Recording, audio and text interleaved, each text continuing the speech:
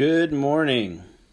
Well, I say good morning because it's morning at the time of this recording, but depending on when you're listening to this, I should really say good morning, good afternoon, and good evening.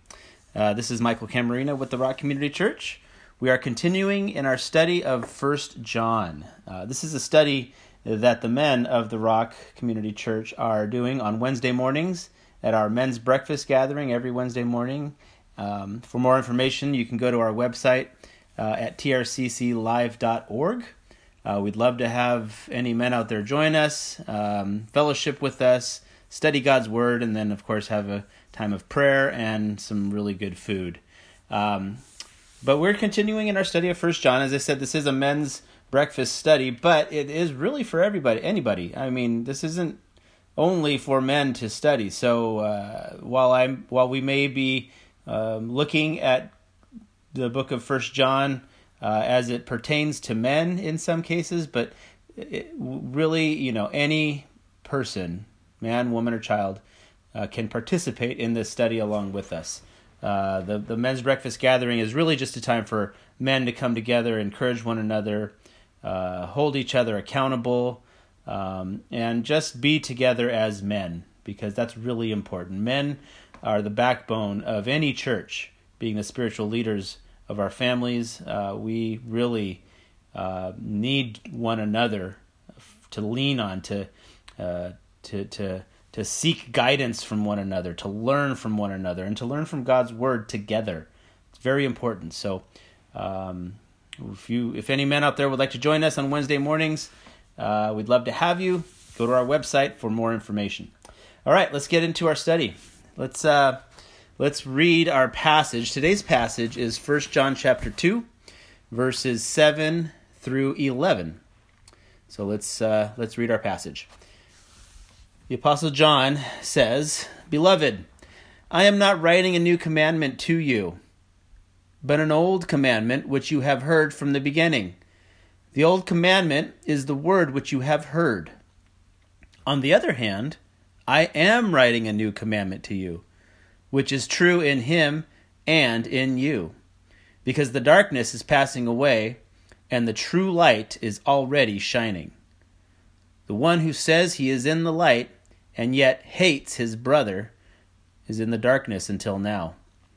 The one who loves his brother abides in the light, and there is no cause for stumbling in him. But the one who hates his brother is in the darkness, and walks in the darkness, and does not know where he is going, because the darkness has blinded his eyes." So we are again introduced to the familiar theme of light and darkness, just as we spoke of in chapter 1 of this book. Light being the way of Christ, right? The way of righteousness, which leads to eternal life. Darkness being the way of the unrepentant sinner, the unrepentant sin or worldliness, which leads to eternal death. So that light represents eternal life in heaven, and darkness represents eternal damnation. And so the Apostle John, he says in verse 10, "The one who loves his brother abides in the light." And what he's saying there, in other words, is the moral test that is presented here is the test of love. Love. Right? Do you love others? Do you love the brethren, fellow believers? And do you love the non-believers, those outside of the church? Do you love them? Do you love your enemy? It's a question of love. This passage focuses on what is actually a commandment, the commandment of love, the doctrine of love. And so our first bullet point is that John, he's presenting the commandment of love, right, as an old commandment. He says this commandment of love is an old commandment. It's not a new commandment, it's an old commandment. This commandment of love was nothing new to the Jews. It was nothing that they would not have been commanded and remembered, right? He says, I am not writing a new commandment to you, but an old commandment which you have had from the beginning. From the very beginning, the Jewish people would have had and known about this commandment of love. In fact, it goes back to the book of Deuteronomy, when the Israelites were in the wilderness, waiting for God to lead them into the promised land. And in Deuteronomy 6:5, the Lord tells the Israelites that they are to love the Lord your God with all your heart and with all your soul and with all your strength. And then in Leviticus 19, verse 18, he tells them that they are to love their neighbors as themselves. Leviticus 19:18, love your neighbor as yourself. So this is not a new commandment. This is an old, very old commandment. They've had it from the beginning. And love, it's really the supreme test. I guess this is just my opinion, but I think it's the supreme test of one's salvation. Because love is the greatest of all commandments, right? Jesus said the greatest commandment is love in Matthew 22:37. When the Pharisees were asking Jesus, which is the great commandment of the law? And Jesus responded by quoting Deuteronomy 6:5, which we just read. He said, the greatest commandment is, you shall love the Lord your God with all your heart, with all your soul, with all your strength. And then he said that the second commandment is like it.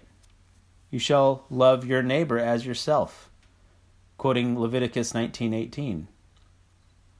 Jesus then said in verse 40 of Matthew 22, he then said right after that, on these two commandments depend the whole law and the prophets. That's a profound statement. The two greatest commandments, love God and love people, this idea of love, the whole law depends on that. The prophets, the whole law and the prophets depend on love. The whole law is based around, founded on this idea of love. In other words, what he's saying is that love fulfills the law. It fulfills the law. Remember, if you look at the 10 Commandments, right? The 10 Commandments, the first 4 commandments deal with our relationship with God. Right? In Exodus chapter 20, when Moses came down from Mount Sinai with the 2 tablets, the 10 Commandments. The first one being, you shall have no other gods before me. You shall not make for yourself an idol or a likeness of what is in heaven above. You shall not take the name of the Lord your God in vain. Don't take God's name in vain. That's the 3rd commandment. And then finally, the Sabbath day. Keep it holy. Keep the Sabbath holy. All 4 of these first 4 commandments in the 10 commandments deal with our relationship with God. So if I am loving God, then I won't have any other gods before him. If I am truly loving God, I won't have any other gods before him. If I love God, I won't have any idols or worship graven images if I love God. If I love God, I won't take his name in vain. Right?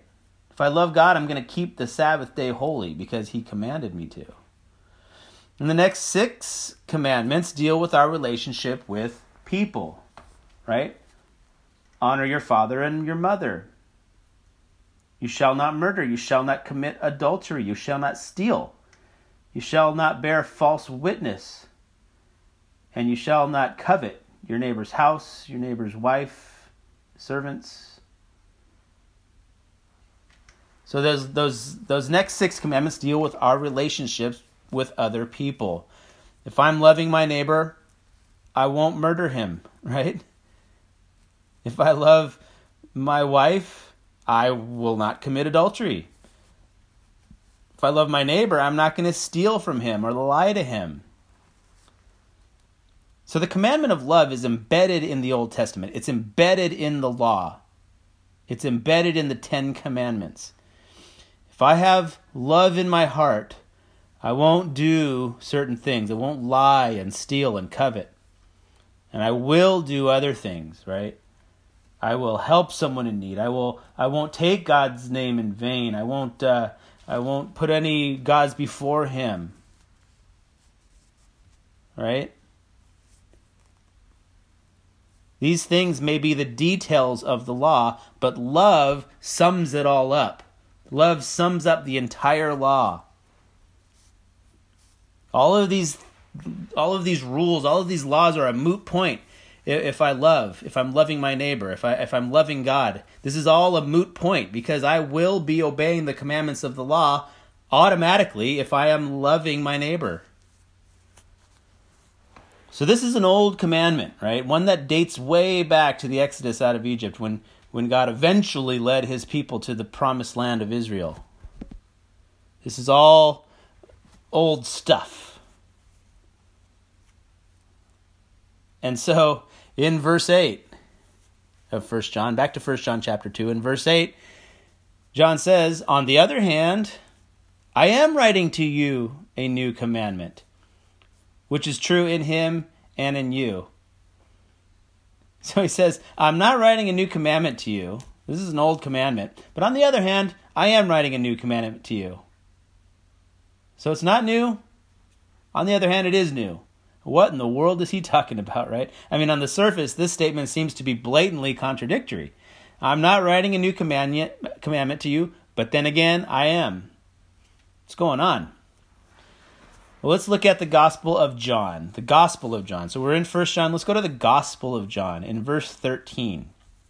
The Gospel of John, written by the same John as 1 John, 2 John, 3 John, and Revelation. 1 John 13, John, the Gospel of John 13, verses 34 and 35. Jesus says, "A new commandment I give to you, that you love one another." A new commandment I give to you, that you love one another. Even as I have loved you, he says, that you also love one another. By this all men will know that you are my disciples, if you have love for one another. So this is an old commandment. And yet Jesus says this is a new commandment, that you love one another. Jesus himself declares that the commandment to love one another, the commandment to love your neighbor, is a new commandment. How is it a new commandment? The key is looking at the second half of verse 34, where he says, "Even as I have loved you, you also love one another." Even as I have loved you. Did you get that? He's saying the newness of the commandment is that you love one another the way that I have loved you. This is the newness of the commandment. It's a new commandment in the sense that it is something that is it's fresh, right? In its form. It's got a new form. It's taken on a new manifestation. It's not a new commandment in the sense of time, because in the sense of time, it's an old commandment that dates back to the Exodus. But it's a new commandment because there's a new dimension to it now. John 13, Jesus is about to go to the cross, right? He has loved the disciples for 3 years now during his earthly ministry, and they have seen firsthand the love that Jesus has demonstrated, right? Remember, even as I have loved you, love one another. And they've seen it firsthand the way he loves, the way Jesus loves. The newness of that commandment, the newness of that love had now been manifested. And so what exactly did they see? How did Jesus love them? What did that look like? What exactly are they supposed to emulate? Well, again, in John 13, in the very beginning of the chapter, in John 13, verse 1, John chapter 13, verse 1, it says, "A new commandment I give to you, that you love one another, even as I have loved you, that you also love one another. By this all men will know that you are my disciples, if you have love for one another. Now, before the feast of the Passover, Jesus, knowing that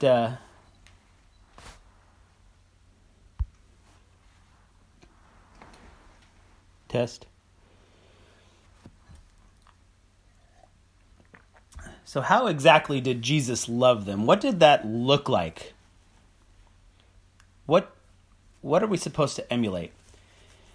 So we're in John 13 already, and so let's go back to the very beginning of the chapter, right? John chapter 13 verse 1. Okay? It says, "Now before the feast of the Passover, Jesus, knowing that his hour had come, that he would depart out of this world to the Father, having loved his own who were in the world," now here it is, "he loved them to the end." He loved them to the end, it says. Now there may be a better translation from the original Greek for that last statement. Another way it could be translated would be that he loved them to perfection. He loved them to perfection. He loved them perfectly. God's love, Christ's love, is perfect love. There's nothing selfish about it. There's nothing imperfect about it.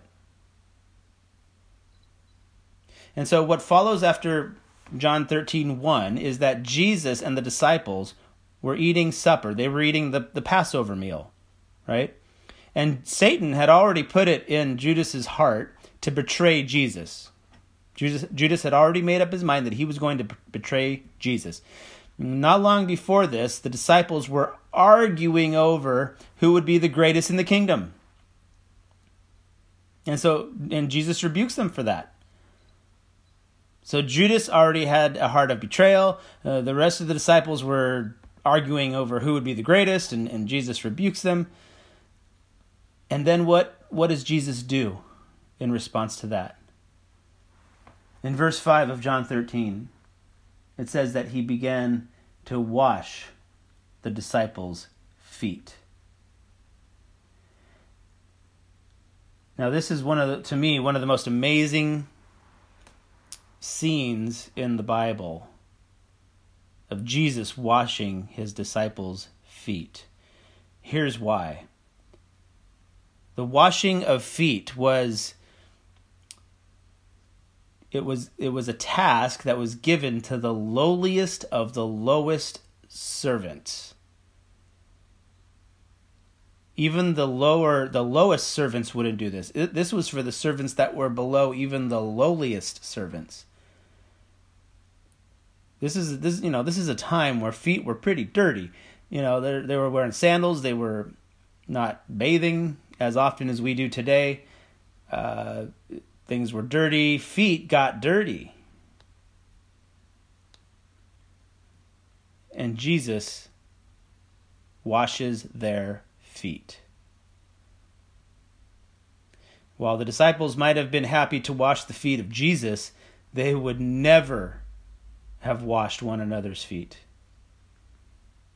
Peers in this time did not wash one another's feet, except very rarely as a show of great love. So to have Jesus wash their feet, the creator of the universe, the King of Kings, the Lord of Lords, washed their feet. I mean, to say that they were shocked would be a great understatement. A great understatement. This is the love of Jesus Christ. This is the perfect love that we are to emulate. This is humble, sacrificial, gentle, submissive, perfect love. This is the creator of the universe, all-powerful God Almighty,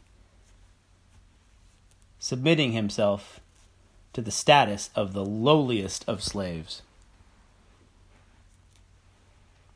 And He even loved to the point of death. He died for not only his disciples, but for all who would ever repent and believe. That's the perfect love of Jesus. This is the love we are to have for others. We will never have perfect love, not this side of heaven anyway. We will never do this perfectly, but as believers, we must strive for that. We must become more and more like Christ in this regard. As he sanctifies us during our walk with him, we must love more and more like him, like he loves us. You know, this passage is about the commandment of love, but John does talk about hate also, right? He says the one who hates his brother, this is verse 11 of 1 John 2, the one who hates his brother is in the darkness and walks in the darkness, and does not know where he is going because darkness has blinded his eyes. This is speaking about habitual, unrepentant hate.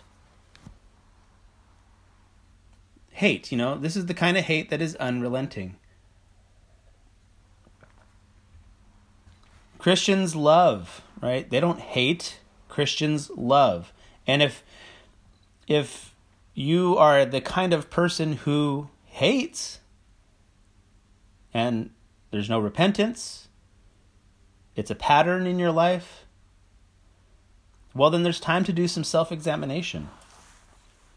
Because it says, the one who hates his brother is in the darkness and walks in the darkness. Doesn't even know where he is going because the darkness has blinded his eyes. You're not in the light if you hate your brother. It's the one who says he's in the light and yet hates his brother is in the darkness until now. That's verse 9 of 1 John 2. One of the truest evidences of our salvation is if we love. If we love.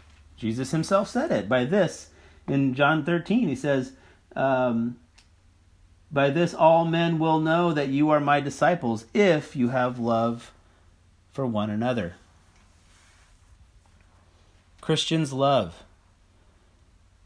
Before I became a believer, the one thing that I knew about genuine Christians is that they loved.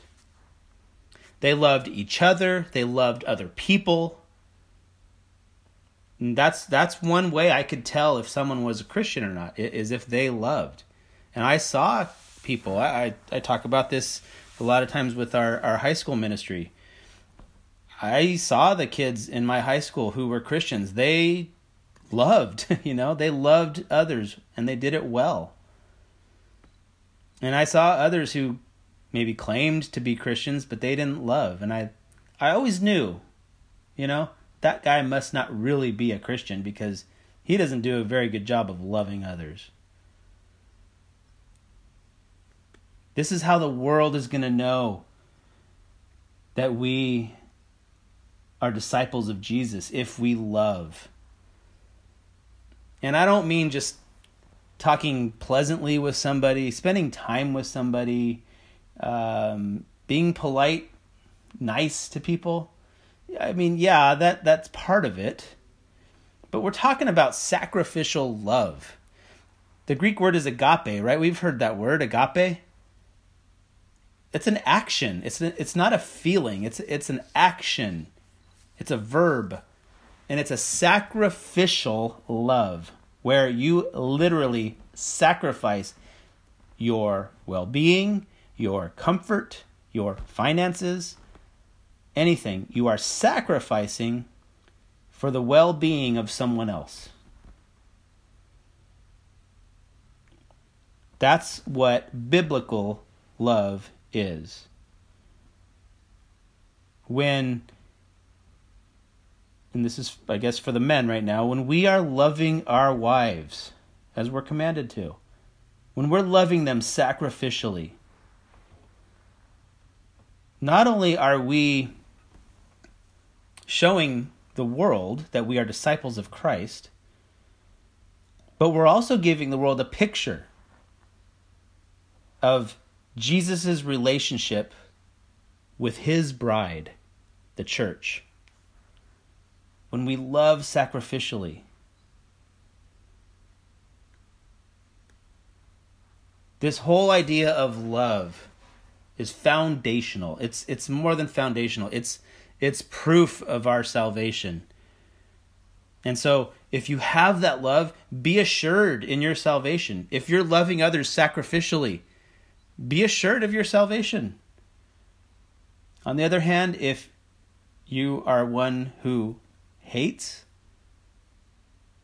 maybe talks bad about people behind their back, maybe does things to hurt somebody, whether it's calling them a name, maybe it's taking something from them, whatever it is, if you are one who hates, you're in the darkness. And you don't know where you're going because the darkness has blinded your eyes. This might be harsh language, but this is God telling us this through 1 John, through the Apostle John. Christians love. This is how the world will know we are disciples of Christ. So, are we loving sacrificially? Are we loving our wives? Are we loving our children, our husbands? Are we loving our neighbor as ourselves? Are we loving the non-believer, even the non-believer who may hate us? And they may hate us for the simple fact that we are Christians. Are we still loving that person? Are we loving our enemies, right? Love. It's all about love. I hope and I pray that this message either assured you or convicted you. I hope that these truths will penetrate your hearts, and I pray that they penetrate mine as well. This is an important point in Scripture, that we would love. It's not a new commandment. It's not just an old commandment. It's also a new commandment in the sense that we are to emulate the love that Jesus has for his children. I'll see you all next time. God bless.